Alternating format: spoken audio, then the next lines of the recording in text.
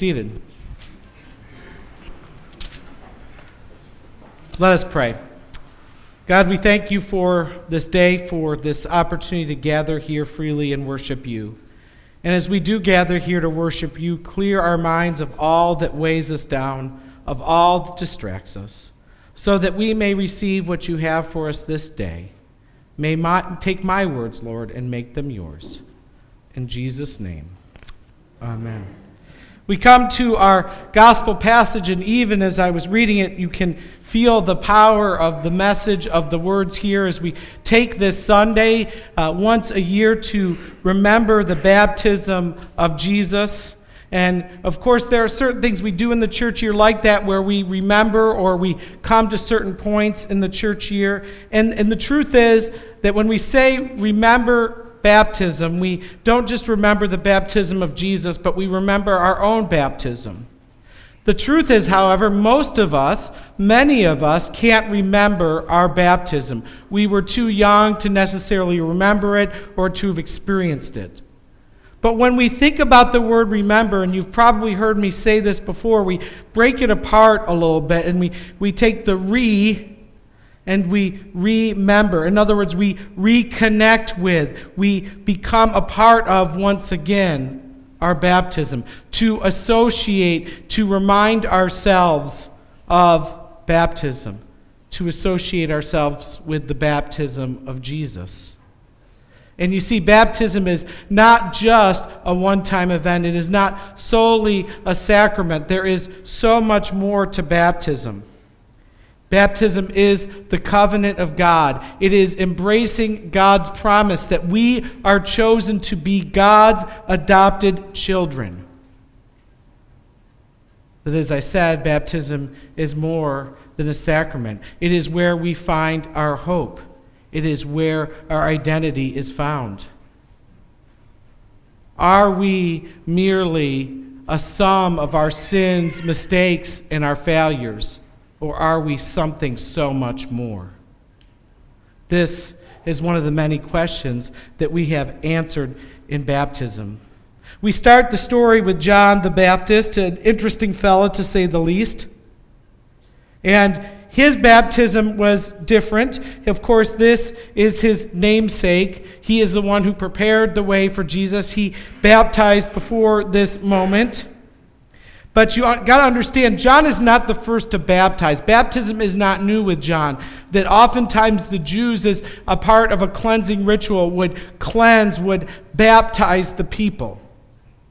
Cleanse them as a part of the cleanliness laws, as a ritual. But this was different. What John was doing different, not just because John was different, not just because this was happening in the river where people were immersed, but it was also different because John's message was a bit different. You see, this was not just a ritual. It was not just a cleansing. Instead, John was preaching this message of repentance from sins. John was offering people not just a cleansing for a moment, but offering people the promise of God, beginning to share the story of God's covenant. And so this is a baptism. This is one that certainly did not need to be repeated. But John here also talks about this idea of confessing of sins. And, we don't always understand what that means necessarily, and this concept of sin is certainly a difficult one, far too difficult for me to get to in this sermon, or maybe even in one sermon by itself. But understand what John was saying here when he was talking about confessing of sins and repenting. He was talking about rejecting the way of the sinful life and choosing to repent, which means to turn around and embrace a new life.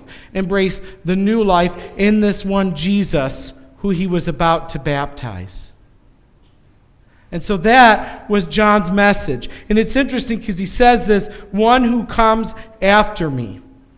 This, of course, speaks to Jesus being different than John, more significant than John. This, of course, speaks to John understanding who he was and who he wasn't. But it also speaks to something more important.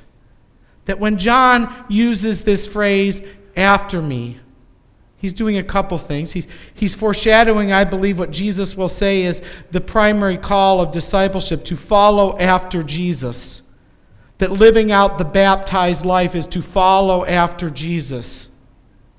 But also, John here is pointing to the future. He is pointing to the truth that in baptism we don't live in the past. We don't live in the things that have gone well, or more importantly, the things that have gone poorly. We don't live in our past. We live in the future. And that God has something greater in store for us. That this is part of the message of baptism, of repentance. That God has something greater in store for us. This is the joy of the baptism act, of the baptism covenant, of the baptism promise. That God has something so much more in store for us. We see here in this moment, this powerful moment, Jesus being baptized. But understand, the story of Jesus doesn't start with his baptism. We know this inherently. We just got done with Christmas time and celebrating the birth of Jesus. But the story of Jesus doesn't start with his baptism. In fact, the story of Jesus doesn't even start with Mary and Joseph. The story of Jesus goes back to the beginning of creation. That from the very beginning, God had intended to be with his people. God had intended to choose his people. God had intended to save his people. God had intended to love and be with his people. But Jesus, much like us, is embracing this truth. That God is working his purposes out. God has, and has from the very beginning, been working his purposes out. That is part of the joy. You see, in baptism, we don't actually do anything ourselves. Whether as infants or adults, we don't do anything. All we do is we simply are embracing what already is. This idea that in baptism we do something special and then God does something is flawed. No, we're just embracing what already is. We're just embracing what has been since the beginning of creation, that God loves us, that God chooses us, that we are God's adopted children. We are simply embracing this promise. We are simply embracing this covenant. That it is God who acts, not us. And so oftentimes with these things, we get confused. We think that it is us. Oftentimes when talking to smaller children, I like to use this example. When I talk to them about baptism, I'll say, what if I promise to take you out for ice cream? Now, I know ice cream doesn't sound real good right about now, but bear with me. If I make a promise to you to take you out to ice cream, does that mean that you now already have ice cream? Well, no. But do you have to do anything to get the ice cream? Well, no, you promised. But you have to embrace it. You have to embrace the promise. You have to go. You have to simply accept this gift, this promise, this covenant that God has for you. All we're doing in baptism, and it's not a small thing, understand, is we're embracing God's promise.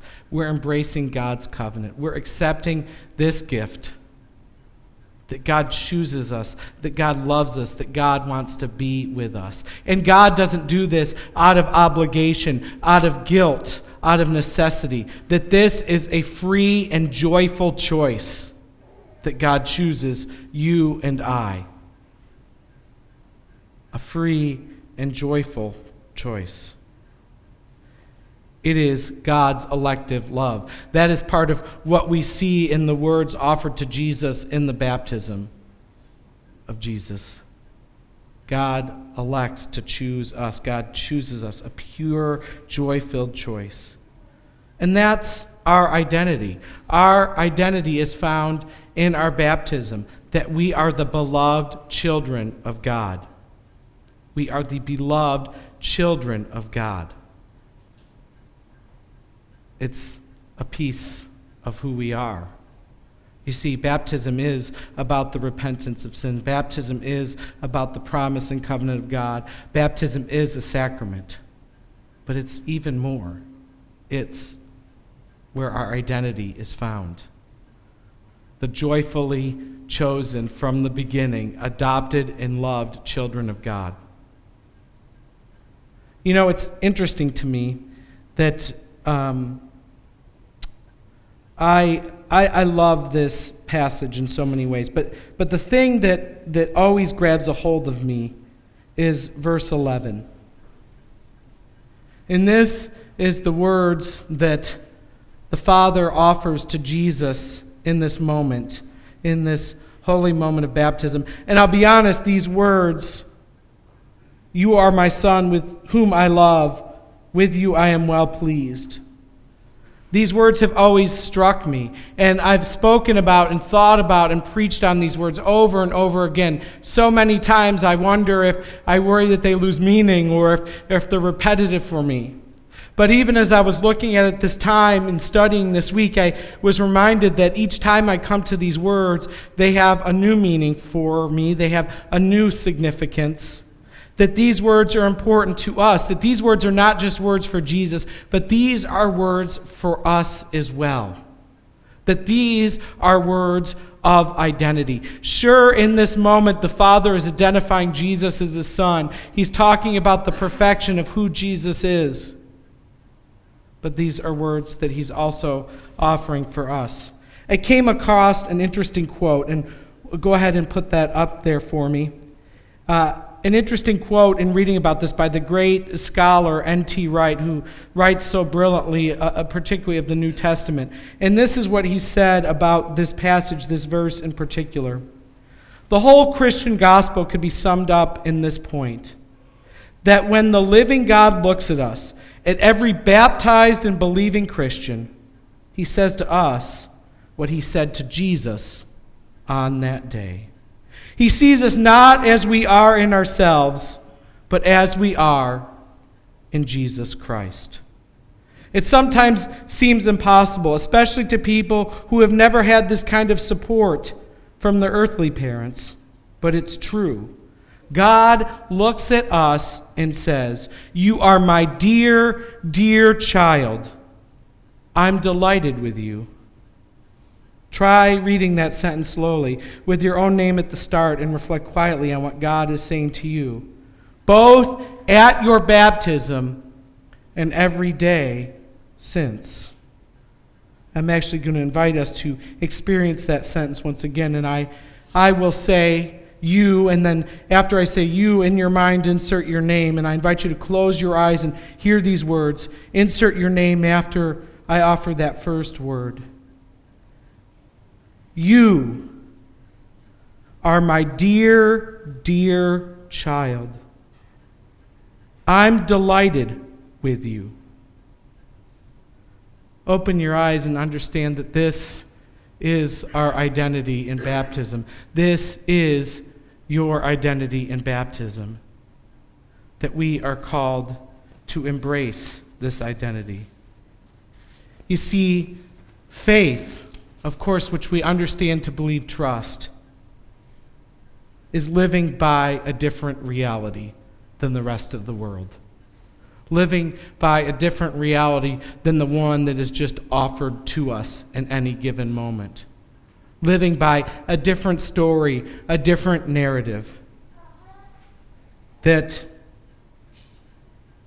we are the beloved children of God. And the truth is, in baptism, we recognize that we are God's adopted children. We embrace that promise. We embrace that covenant. But more importantly, we accept, embrace, and live out this identity, that we are God's beloved children, regardless of what we do, regardless of what we say, regardless of how we perform, regardless of our past, our present, or our future. And even when we can't see that, even when we can't understand that, even when we can't hear that, can't feel that, it's still true.